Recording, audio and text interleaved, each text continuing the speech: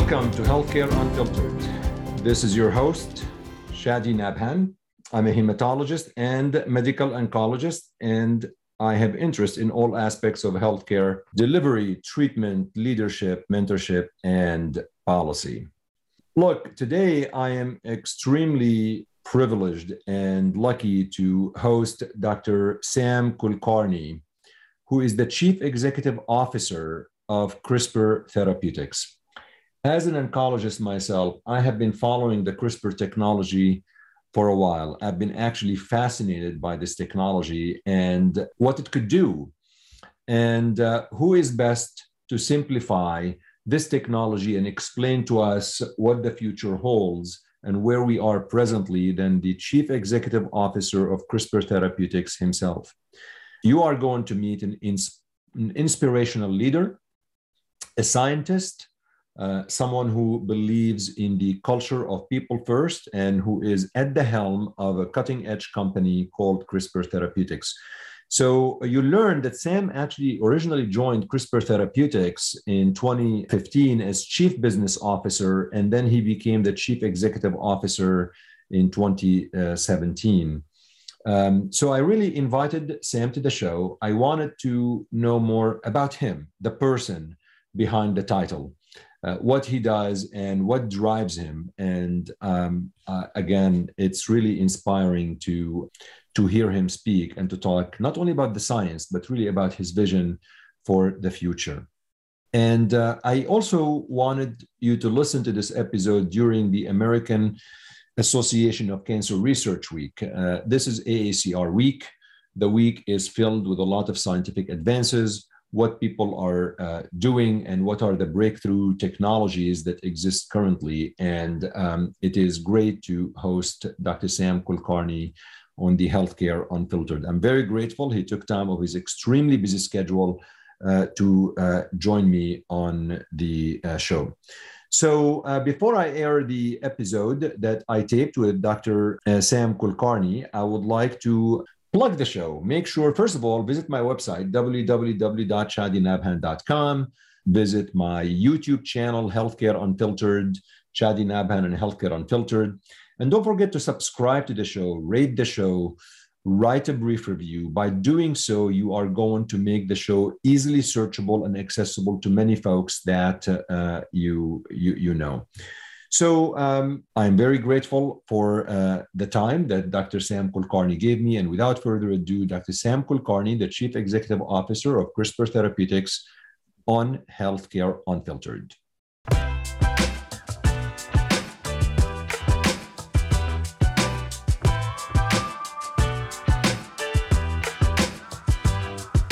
All right, folks. Well, I am super excited today. I'm probably going to sound like a kid in a candy store because I have the pleasure of hosting Sam Kulkarni on today's podcast. If you don't know who Sam is, you will, but you probably, I don't know where you've been living for the past several years. So you're going to get to know Sam, the person, the individual, and then the leader, the executive, and the scientist. Sam, can't thank you enough for taking time of your busy schedule to be on my humble, modest, amateur Healthcare Unfiltered podcast. It's really a pleasure. I've followed your work for a long time. I'm a big fan, as I told you before we went on the air. I am applying for the job of president of Sam's fan club, so make sure that nobody gets that job before I do. But let's start by just telling folks who are listening a little bit about you and who you are and what you're currently doing. And then I want to dig a little bit back into how you got to where you are right now. Yeah, thank you for having me on this podcast, Shadi. It's a real pleasure. I'm excited to share my thoughts on industry, our company, and everything else that you asked me today. My background, so for those who don't know me, I'm CEO of CRISPR Therapeutics. I've been CEO of CRISPR since 2017, and I joined CRISPR in 2015. It's almost 7 years for me at CRISPR Therapeutics, and I joined from McKinsey & Company, where I was a partner running the biotech practice. And when I got to know CRISPR and understood the technology, this to me was this amazing opportunity that happens once in if not once in a lifetime, once in a generation, at least. I'm a big history buff, and I read a lot about the history of biotech. And if you look at the last 200 years, every 30 or 40 years, you've had a major discontinuity in how we think about medicine. And the last such time was in the 80s when antibodies came to the fore. And since then, I think you haven't felt the same level of excitement, if you ask a lot of the industry practitioners, as you've had with CRISPR and some of the cutting edge therapies, and combine that with mRNA and all the other modalities that are becoming a reality now. And there's a real opportunity to reimagine medicine and rethink what we think about as drugs in the conventional sense versus what we want to develop, which are, one-time procedures that can give you a cure, things that treat the underlying disease as opposed to symptoms, and completely change the way we think about healthcare. And so I was very excited about the opportunity, and it's been an exciting 7 years at CRISPR for me. So Sam, at McKinsey, you're a partner, but basically you were providing consulting services to CRISPR. That's how you got to know the company. And I know I'm frozen, but it will work out. No, I actually CRISPR wasn't formed at the time, and at McKinsey, the journey is you start as an associate, and I joined McKinsey after my PhD, you work your way through, but in the process you advise many different companies. A lot of them large pharma companies, or mid-cap companies that can actually afford consultants, as opposed to small companies that are starting out. But I had a real interest in biotech, and I was in the Bay Area where a number of biotech companies were being formed and developed and were growing right in front of my eyes. And I wanted to be part of that growth. And so I took time out of all the work I was doing for bigger companies to say, I want to help smaller companies. We probably won't be able to charge the same fees that we do for bigger companies, but that's okay. This is where the exciting stuff's happening. So I fondly remember the days I would, drive down to South San Francisco or East Bay and sit down with the management teams of biotech companies and work through all aspects of how they're thinking about their portfolio, their growth, organization, et cetera. And it became, it was very exciting. I mean, a number of these companies tried to hire me, but I kept saying, no, I'm happy understanding the entire landscape, learning from different companies and seeing how technologies are evolving. I have my hand in many different platforms, but when CRISPR came calling, it just happened by coincidence. I think I knew some of the board members of other companies that I was working with that were on the board of CRISPR as the company was being formed. And that was the connection. One of them in particular was Versant Ventures. And once I started learning more about the company, it was game over. I was like, I have to be part of this. Was it the technology that drew you in? At the time, the technology was a little bit not as mature as it is in 2022. Yeah, there are actually two things. I think it was the combination of the technology challenge with the business challenge. I think if you look at different biotech companies, there's various types of companies. Many of them, a large majority of the biotech companies that are public today have one or two assets. You have one asset, you build a team around it, you prosecute the clinical trials, and you see if it works or it doesn't work. And the process sometimes when it works, you end up selling it to big pharma. So it's sort of this, program by program basis. Whereas with the platform like CRISPR, it's very broad, has so much potential that you have a blank canvas in terms of how you want to build a company. And if you look at the trajectories of the antibody companies, you had Genentech, you had Abgenix, you had companies that ended up becoming that Amgen acquired. There were companies like MedRx, the Cambridge Antibody Technologies. They all took different strategies around what they wanted to do with the technology, and all ended up having different outcomes, right? Not every company became a Genentech that treated tens of thousands of patients and had tremendous impact on humanity. And a lot of those choices were choices around portfolio, choices around how you build a company, and choices around the culture you put in place. And to me, that combination of having the business challenge for CRISPR together with the technology challenge with vast potential, but ways to make it work across indications that drew me to the company and to the role. But then once I got here, I think it's really been about just the possibilities, the possibilities of changing people's lives, changing the way we think about medicine, providing cures, and the fulfillment that goes with it is just immeasurable. So let's talk a little bit about the CRISPR technology, because not everyone who's listening to this show has a PhD, and not everybody really understands genes and all of these things. So we're going to try just to simplify it just a little bit, just to try to explain what is it exactly that you guys do at CRISPR. Yeah, the technology itself, and I'll tell you, a lot of people talk about CRISPR, but half of them won't be able to say what CRISPR stands for because it's kind of an arcane acronym. It stands for Clustered Regularly Interspaced Short Palindromic Repeats. Yeah, that should be a Jeopardy. That could be a Jeopardy. One day it should be like a Jeopardy one. It actually has been, I think. But the interesting thing is it's basically came out of bacteria. I think Emmanuelle Charpentier was working on strep throat, the bacteria that causes strep throat. And what she observed was these bacteria that get attacked by viruses or phages, they generally die. But some of these bacteria survive. And if they survive once, they survive again. And the reason for that is these bacteria, dumb as they may look, actually are much smarter than we think. And they have an immune system built in. And the way the immune system works is that when they're attacked by viruses, if they survive, they take out a snippet of the viral DNA and store it in an accordion-like region inside their own genome.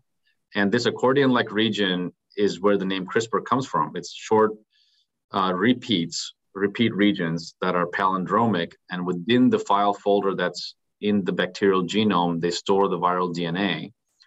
And the next time they get attacked, they can remember that and use a pair of molecular scissors called Cas9, which attaches itself to an RNA to cut at a site-specific place in the viral genome and inactivate it. So it's this amazingly elegant system that's sitting right in front of our eyes in the bacteria, but no one unlocked it until Emmanuelle Charpentier and Jennifer Doudna did the foundational work to say, aha, no, what you have is a pair of molecular scissors attached to a barcode. We've always had molecular scissors. We've been cutting DNA for a very long time. In the 60s, late 60s, you had restriction enzymes. And in the 70s, there was the most famous one of them, EcoR1, was figured out, discovered. But they would cut all over the DNA. You didn't have a site-specific way of doing it. And now you have a molecular scissor with the 20 base pair or so code attached to it. Think about our passwords that we use, 6 to 8 characters, and they're quite secure. This one is 20 base pairs long, so it's only in specific places in the genome that you make a cut. So that's the evolution of CRISPR-Cas9 as a technology, as a molecular scissors barcode. And today, what people have realized is actually it can be a molecular truck with a barcode. The Cas9 can be inactivated, so you make the scissors blunt, so they don't cut the DNA, but they still do the job of bringing cargo to the place you want to make any changes or manipulate the genome.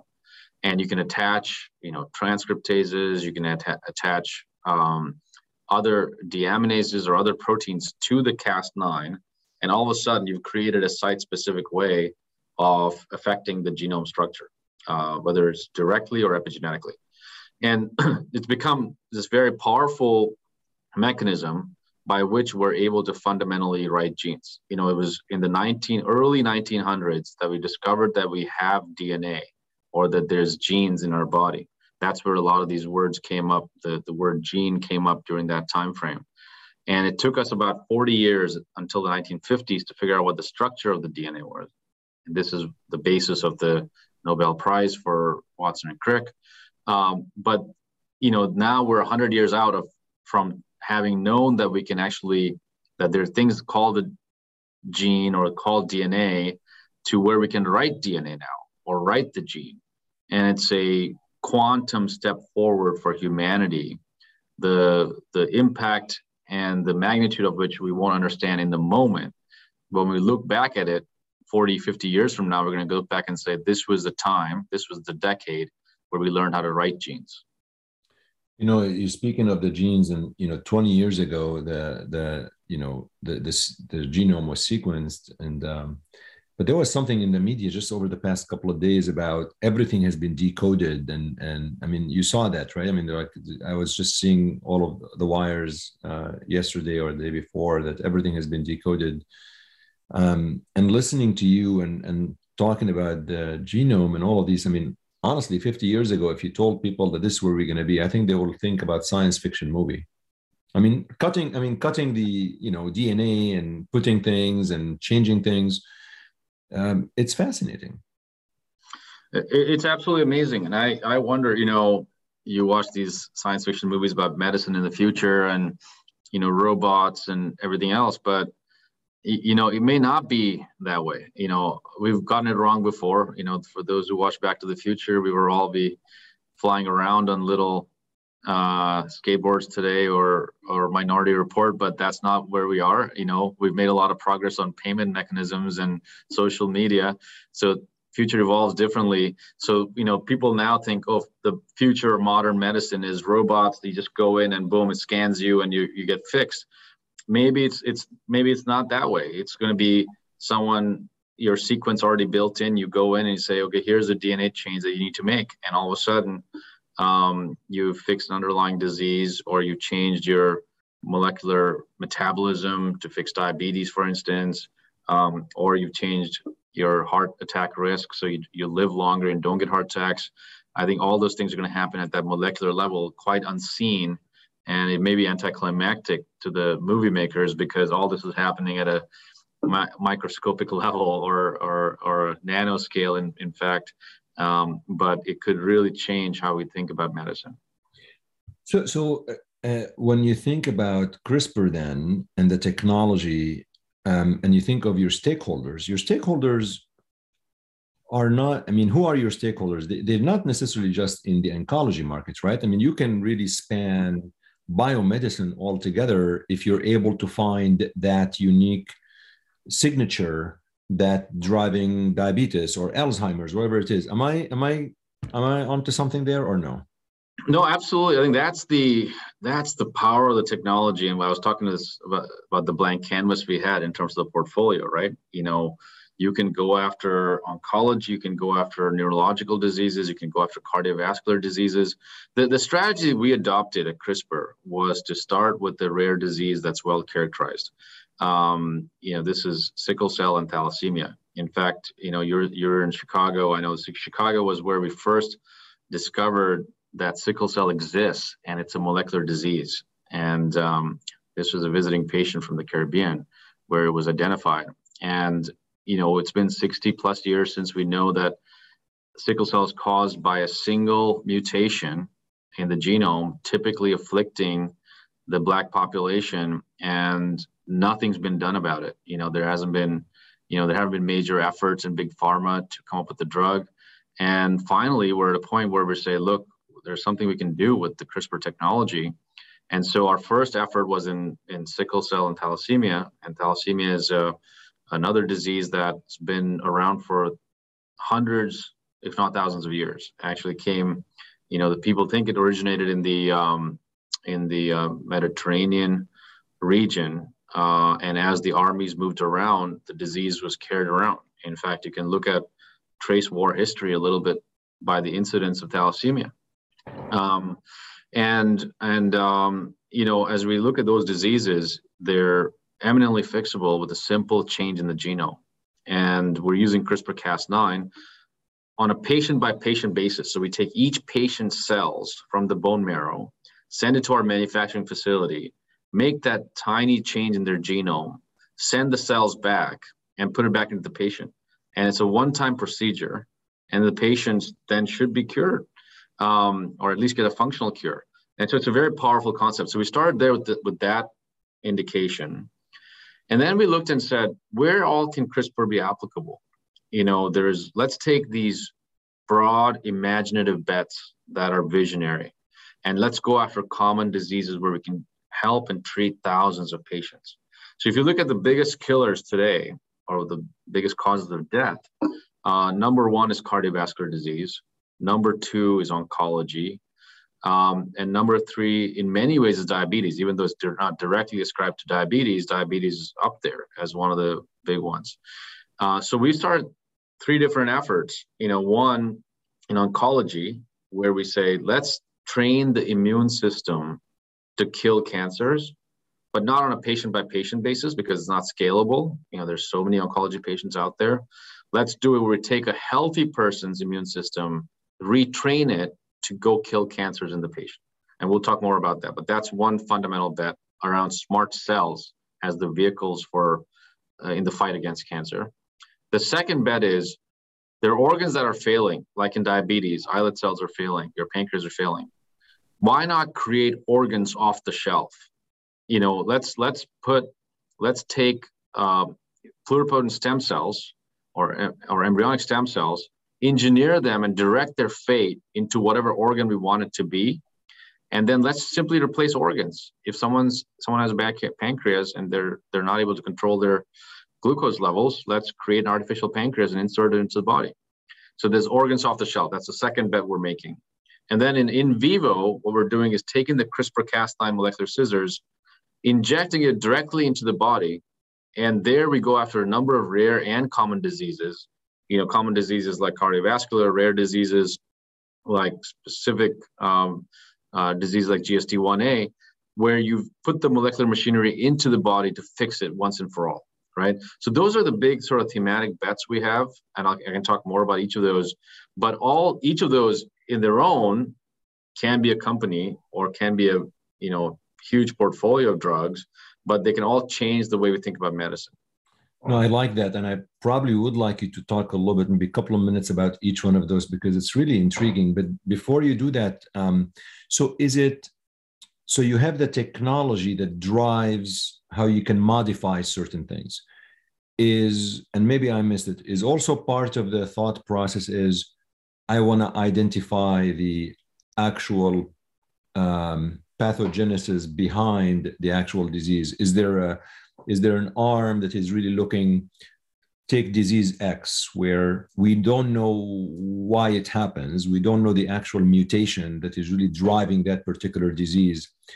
Are you trying to also identify the mutations and go after the mutations, or are you going after diseases that the mutation is identified, you're just trying to manipulate the gene to treat it or to change it? Yeah, bit of both. I think, always makes sense early on to start with something that's more validated. So, in the case of diabetes, type 1 diabetes, for instance, we kind of know that you can do islet cell transplants. This was something that was first figured out in Canada. They did this protocol where they would take cadaveric islet cells and immunosuppress the patient and just inject those cells into the portal vein. And those patients were insulin dependent after these injections. So there's some de-risking that's happened, right? And then you look at some pathways where the genes underlying it, and especially rare diseases, or in the case of sickle cell disease, there were a lot of patients who actually have naturally occurring elevated levels of fetal hemoglobin. And so we can look at history and say, oh, this happens in patients and it's fine for them. And they're, even though they have the sickle gene, they're asymptomatic. So let's take that knowledge and validation into our programs. So I think the early efforts are validated genes, but then we also do these large screens, and we're going into the world of AI in a way where we take thousands of mice, for instance, and knock out genes in random. Let's take an indication like NASH. We don't know exactly what causes it. We don't know what the genes are that are underlying the disease. It's maybe more than one gene. So what if we just pairwise just knock out a bunch of genes and see what happens, right? And see which ones may be most implicated. Same with cardiovascular disease. Now, you don't always have the best models in vivo to do it, but to the extent possible, we can do the screens and then characterize those genes, right? So it's in a phase-wise approach. I think our first foray is in the engineering realm to innovate around known validated pathways and targets. Our second phase as a company is going to be a lot of biological innovation, where we use the tool to significantly accelerate our understanding of genes and genomes. And it's happening not just with us, by the way. I'm on the board of a company called Repair Therapeutics, where they do synthetic lethality. They use massively parallel CRISPR screens to say which combination of two genes, when you knock them out, can lead to cancer killing, right? The cancer cells will die automatically. And so then you have, you can take two medicines or one medicine and say, if this person has this mutation and I knock off this other pathway, that cancer cell is going to signal to kill itself, right, in apoptosis. So there's different ways to imagine how we use this massively parallel screening, and we're just scratching the surface at this point. I would imagine that, as chief executive officer, there are all, no matter how many resources you have, you don't have infinite resources, right? I mean, you have to make decisions. So as you decide, for example, to go after diseases, and I think you told me about sickle cell and thalassemia, which made sense because you're going after a specific target. Do you decide I'm going to target oncology, and then maybe in 2 years, I'll go after cardiovascular. In 4 years, I go after neuroscience and so on. Is that part of how you think about it? Or is it more, and this is like opportunistic? You hear about something discovered, let's just shift and pivot. Like how, I'm curious to see how some of these decisions are being made, because you can't really, you can't do it all. So you have to do it gradually. I'm presuming, maybe you can. Just tell me if I'm wrong. No, I think you have to pick and choose, not just from a dollars and cents perspective, but from a bandwidth perspective. Right. Even big companies can only focus on so many diseases, so many indications. Now, the advantage we have, if 20 years ago, if CRISPR had been discovered and we'd gone out there and said, I need $3 billion to take this platform, make it a reality, and I need that money before you see the first hint of data, people would have laughed you out of the room. You just didn't have the mechanisms to underwrite, this kind of research or this scale of research as a independent company. People say, well, go work at Pfizer. Now, I think in the last 5 years, we were in this unbelievable sort of era of capital markets where capital was permissive. And so, in the lifetime of CRISPR, we've raised over $3 billion now. We've put over $1 billion to work. So in many ways, it wasn't just the resourcing that was the constraint. It was also, can you find the people to work on different diseases? Do we have the bandwidth to focus on all of these things? Now, that said, I think that, we still live in a symbiotic world with the capital markets, with Wall Street. I think when we pick a certain indication, we have to show some form of progress or validation to continue the promise, right? So I think when we showed the early data with sickle cell and thalassemia and showed how breakthrough this can be, we gained the license to do more. And then we said, okay, let's do oncology. And then when we see oncology, where we have allogeneic CAR Ts provide durable remissions in patients suffering from, lymphomas, let's say CD19 positive lymphomas who failed R-CHOP, and you see durable remissions, then you gain the license to say, can you do more? So that's when we, they don't always occur in serial fashion, obviously. Then we started doing diabetes, and now we're pushing hard on in vivo. But the second part of your question is there is an element of opportunistic pivoting or opportunistic change of course along the way. For instance, in vivo, one of our peer companies showed data in an indication called TTR, where you can put the CRISPR-Cas9 directly into the liver and make an edit and achieve very high reduction of TTR. And that's very powerful. All of a sudden, this notion of in vivo editing becomes a reality. So we're pivoting there to say, let's push very hard and start 10 different programs in vivo indications. And let's get them to a point where we see data in humans. We can always choose to not take it all the way to approval and partner it before that, or say we'll take it to approval, but then we don't want to be the ones commercializing it because, I don't know that the world needs another 10 commercial sales force, in biotech. I think, there's big pharma equipped to do that. So we can always trade it later on. but in the process, you've created value and opened up the platform. And so it's a very careful calculus. I think if you look at the history of biotechs, and I did a sampling of about 40 companies, 25 or so failed. And not all of them failed because the science was not good or the platform was bad. It was because they made decisions around capital investments that sometimes overreached. They said, let's spend all this money and see what happens. Or they didn't take the right level of risk.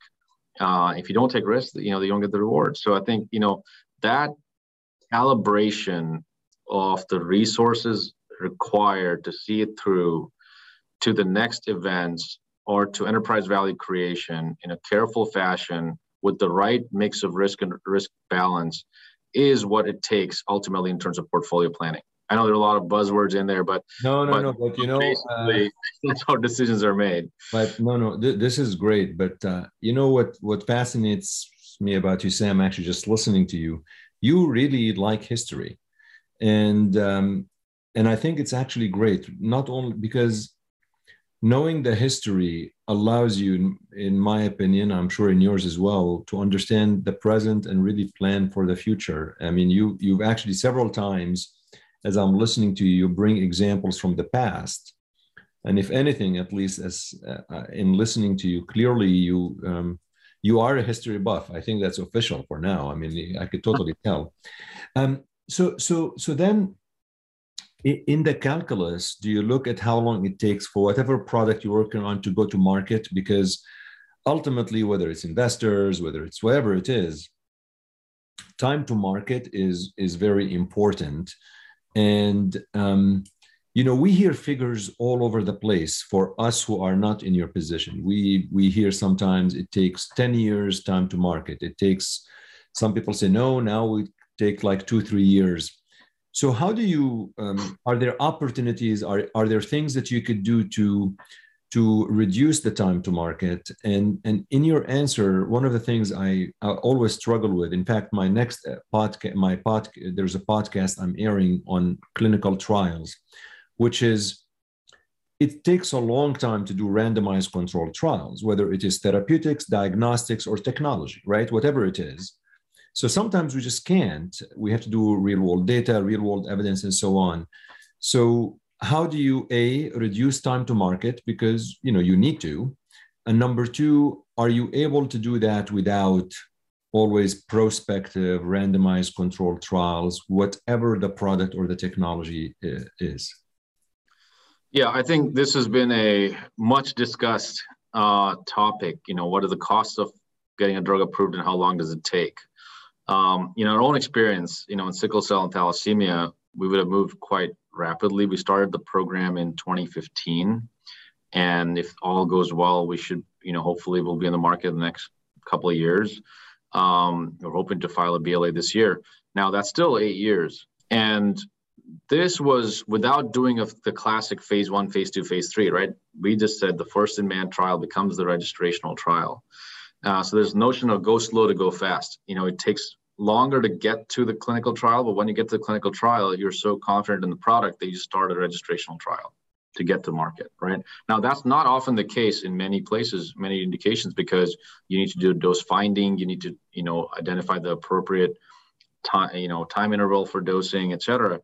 And so while there's been much talk about how it's reduced the amount of time to get drugs approved, we're not seeing that in the industry. It's still taking around 8 years.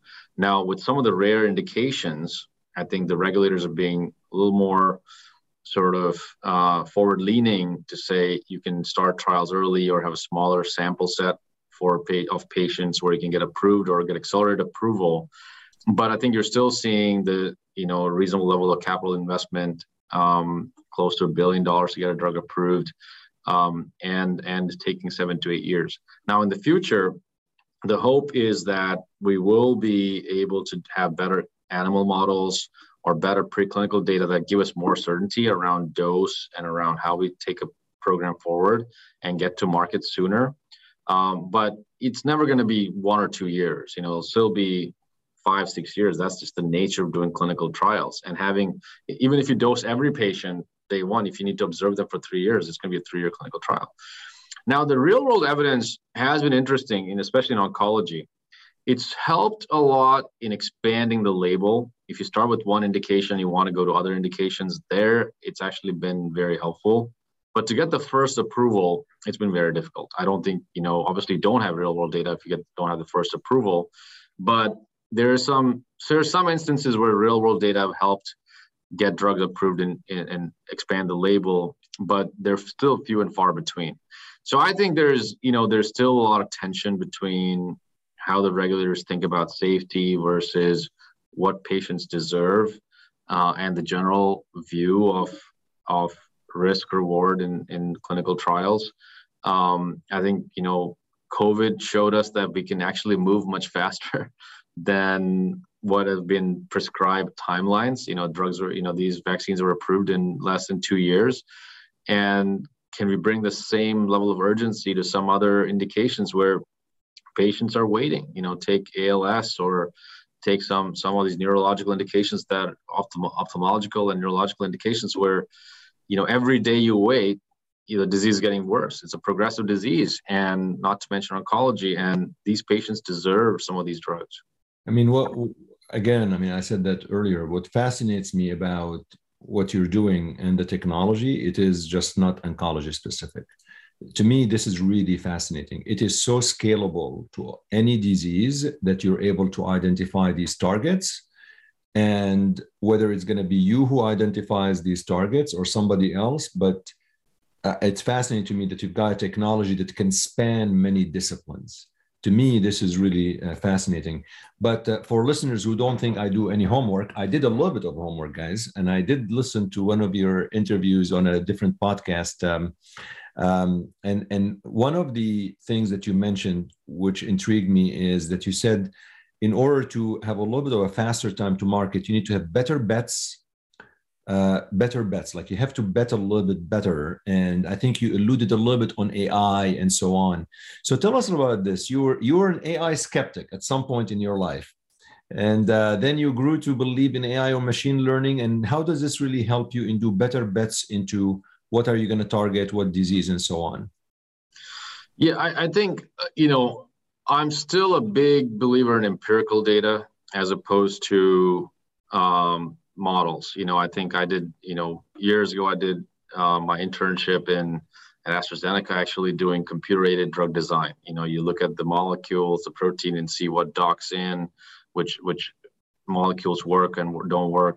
But ultimately, the biology is very complex, and you actually had to do the experiments in animal models to say, is this worth something or not? And then that carried over for me.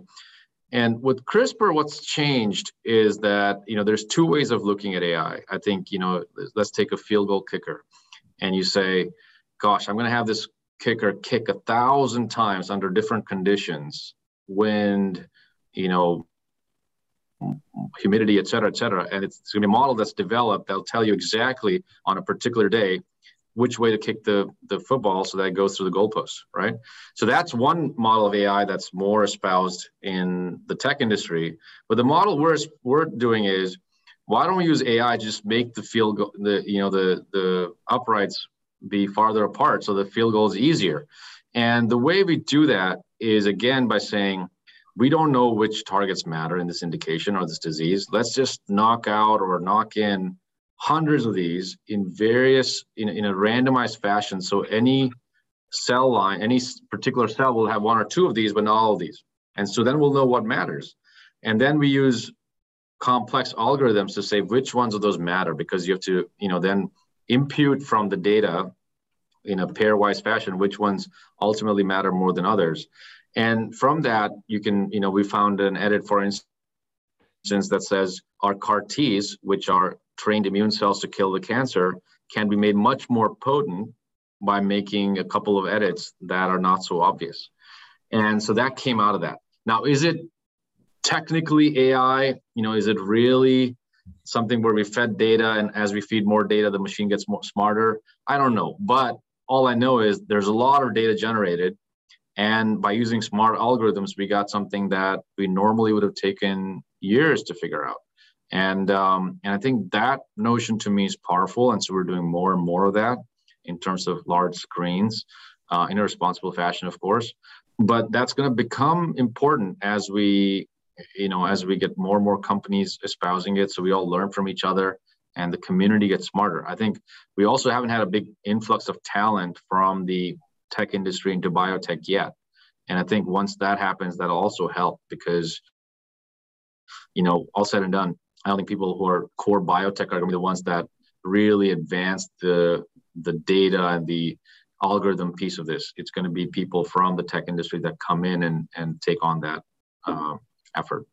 We'll do some more fun questions in a little bit, but I'm curious to think what technologies are you kind of eyeing in the next 5 to 10 years as excite you? I mean, obviously, clearly your technology and so on, but you can't have all of the technologies. What other things you're looking at that are really kind of, you think, not necessarily complementary or anything, but technologies in healthcare in general that you think are important to follow or just keep a close eye on?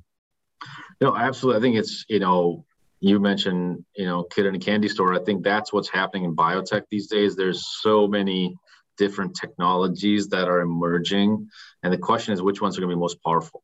I think CRISPR and gene editing, I think, is going to be a very powerful technology that's here to stay. There may be different advances around gene editing that allow you to do single base pairs or 200 base pairs or gene insertions, et cetera, beyond the basic technology.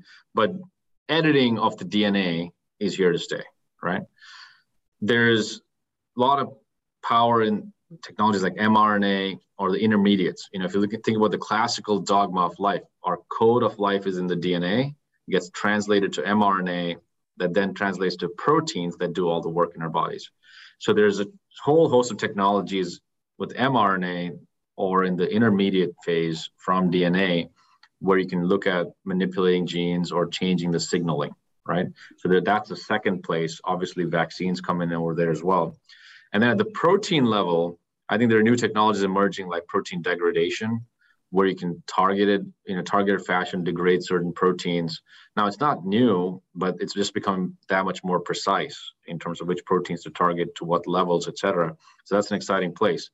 And then for all this to work, there's a orthogonal axis around delivery. How do you deliver this into the right organs of interest to have the action happen in the liver, say, or in the eyes or in the brain?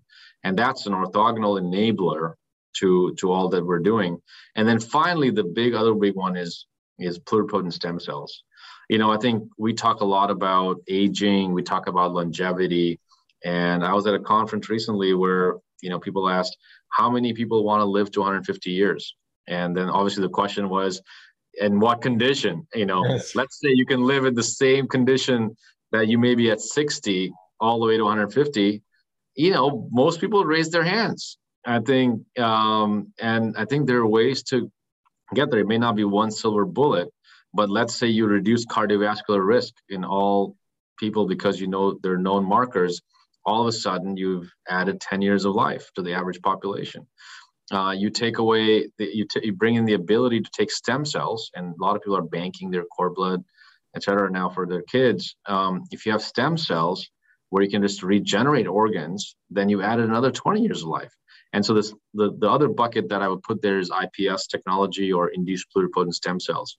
So the way I think about CRISPR a little bit is like how, Alphabet and Google, I think you may have a parent company, but all these technologies underneath it, A to Z, that then contribute towards each of the indications we want to go after. And so we live in a world of riches when it comes to technologies these days, but we have to make smart use of it. Well, on behalf of listeners, I'm going to tell you, please find us something that will help anti-aging and anti-wrinkles, please. Let's keep it real, okay? That's really what we care about at this point.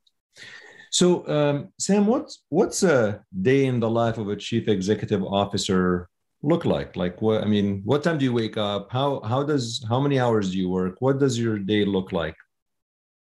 Yeah, I know. I think, it's very hard to characterize. I've gotten this question before, but, it's day-to-day differs a lot because of the nature of the job. I think, but overall, I'm very structured. I spend probably a third of my time with my team or with the employees of the company, because ultimately our organization's only as good as the people and what their impact is going to be. And so we want to make sure they have a good operating environment.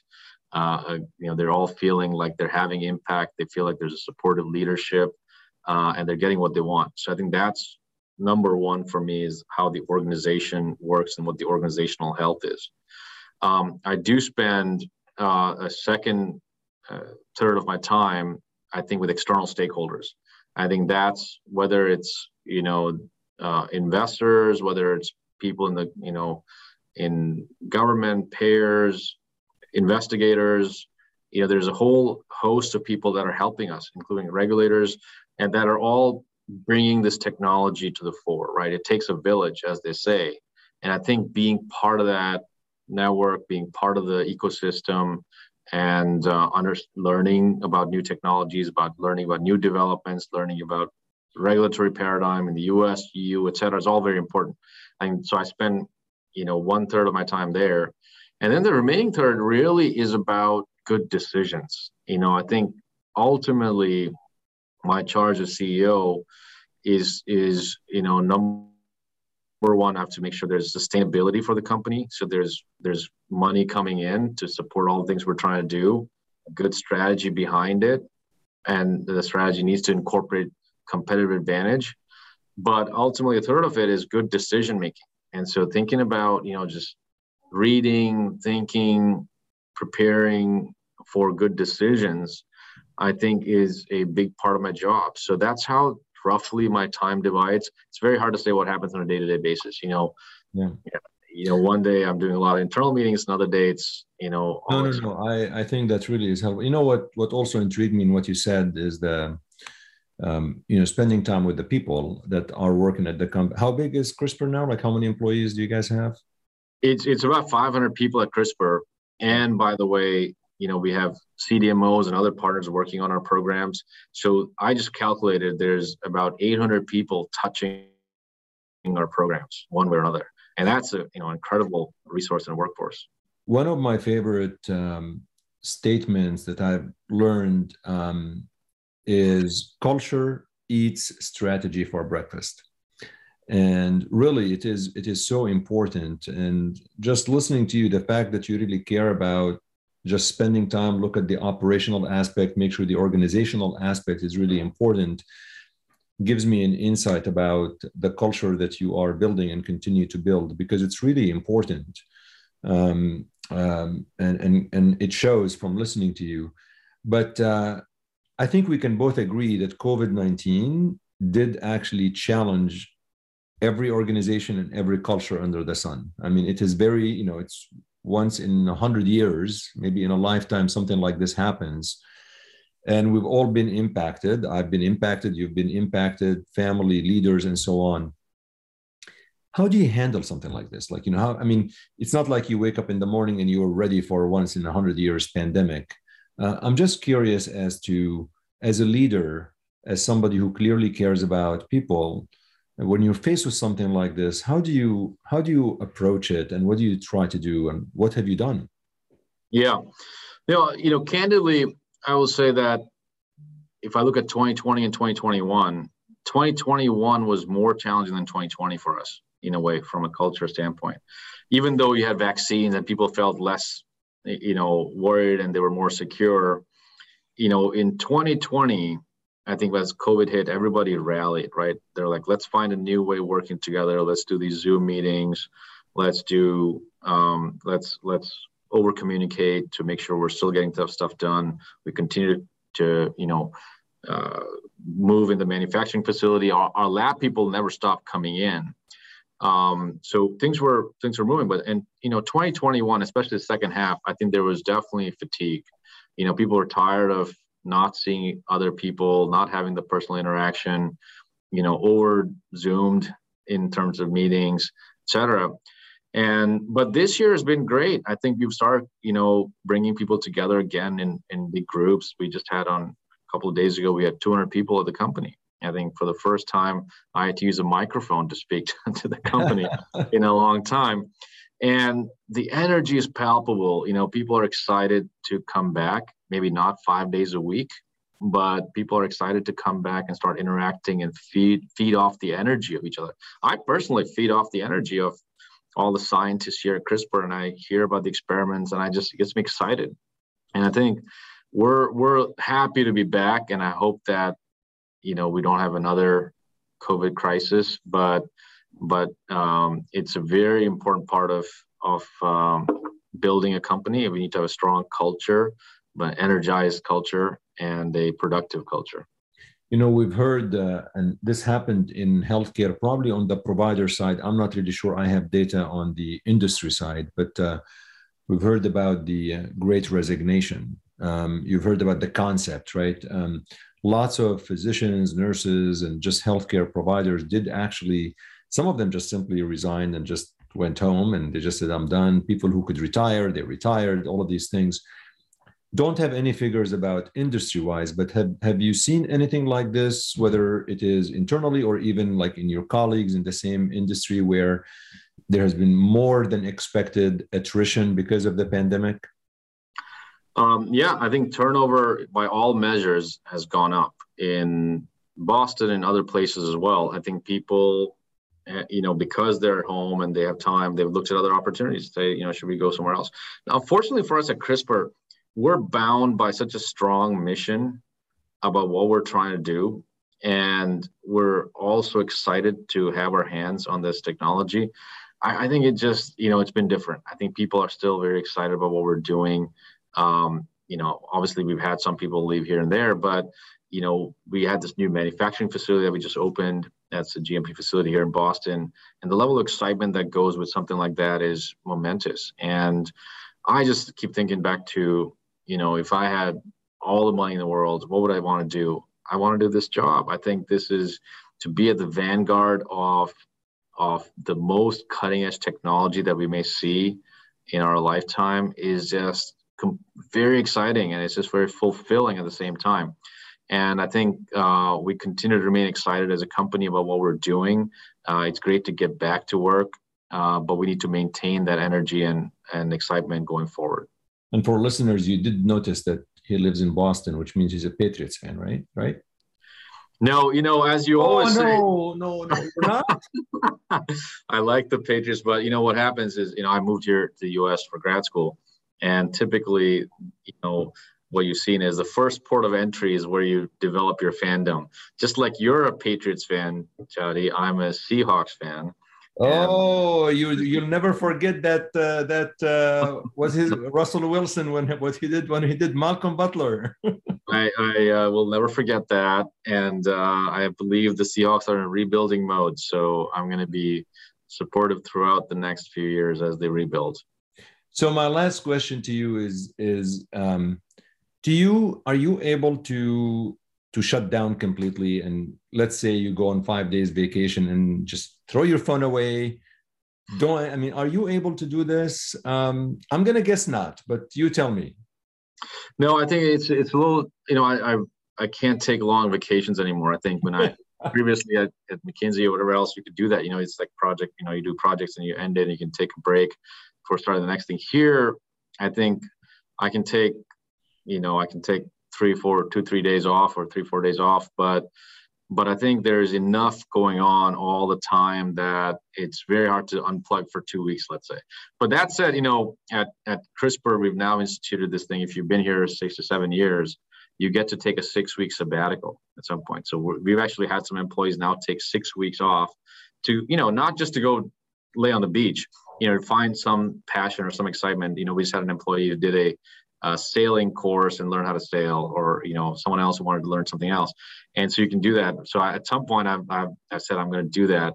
I don't know if you know this, but that doesn't apply to you. I'm going to tell you, I hate to break the news, but that sabbatical thing doesn't apply to you. Sam, before this has been so enjoyable to me. It's I don't want to let you go, but I have to. But anything I should have asked you that you think listeners need to know, whether it's about you, about CRISPR, about the technology? These are the things that just cross my mind, but sometimes I may not be, I may have forgotten something that you really think is important, whether it's a message, it's something you want to share with folks who are viewing this or listening to this. Yeah, there's one thing, I'd like to say, and I know you're not from the US originally, and neither am I. I think, a lot of our efforts end up focusing on the 500 million or so population, or, less than 1 billion population that are in privileged countries. I think there's 6 billion other people there that don't have access to these medicines. And it is a responsibility that the industry needs to carry with itself to make these affordable and accessible to the developing world.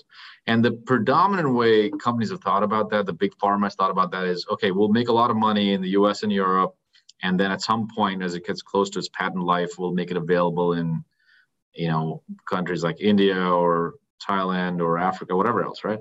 But that model, I think, is not the way we want to do this. Look at how, Tesla's or Elon Musk. I think you start with the high end, but then you make the model, other models that become more affordable and more broad-based. Everybody has the right to get these, modern CAR Ts, for instance. And so using technology to make costs cheaper, or using modalities that allow us to apply these therapies in parts of the world that is not as privileged, is actually another important thing for me personally. I think we have a project with the Gates Foundation to do in vivo gene editing for sickle cell and thalassemia and HIV, for instance, for primarily targeted towards underprivileged areas. It may not work in the Western world, but something where we can advance gene editing there. I ultimately want to build these CAR T capabilities. For instance, India is a great place to do it, because if you don't use a technology angle to reduce costs and make it affordable, and just say, oh, at the end of patent life, we're going to make it affordable, that just doesn't work. That's going to mean that for these patients are going to wait 20 years to get these therapies. And I don't think that's the responsible way to approach it. So over time, as we get more de-risking of the platform and technology, I'm going to spend an increasing amount of time thinking about that angle. It's really great you mentioned that. And I think we live in a global world. And in fact, if anything, the COVID-19 has showed us this, right? I mean, I've always said you have to vaccinate as many people outside of the US because, we live in a global world and people travel and so on. It makes, I realize we're talking about even a fourth shot right now. And I'm thinking, you know what? Probably we should focus on people who haven't gotten the first shot elsewhere, if possible. So there's a lot of truth to what you're saying. And I'm as passionate as you are about this. I think it's very important. I come obviously from underserved country as well, where there was really no vaccines for a long time. And not only that, we, at least where I come from, you didn't really have the luxury of doing Zoom all the time, right? You can't, we take that for granted here, that I could do Zoom and do Netflix and order my food and it comes to my door. Well, that doesn't happen in Syria. Sorry to say. People still have to go to work. So I cannot agree with you more. I actually love hearing that. I think and I look forward to continuing to follow your work, and I'll be cheering for you all along. It's my pleasure. Thanks for having me, Chadi.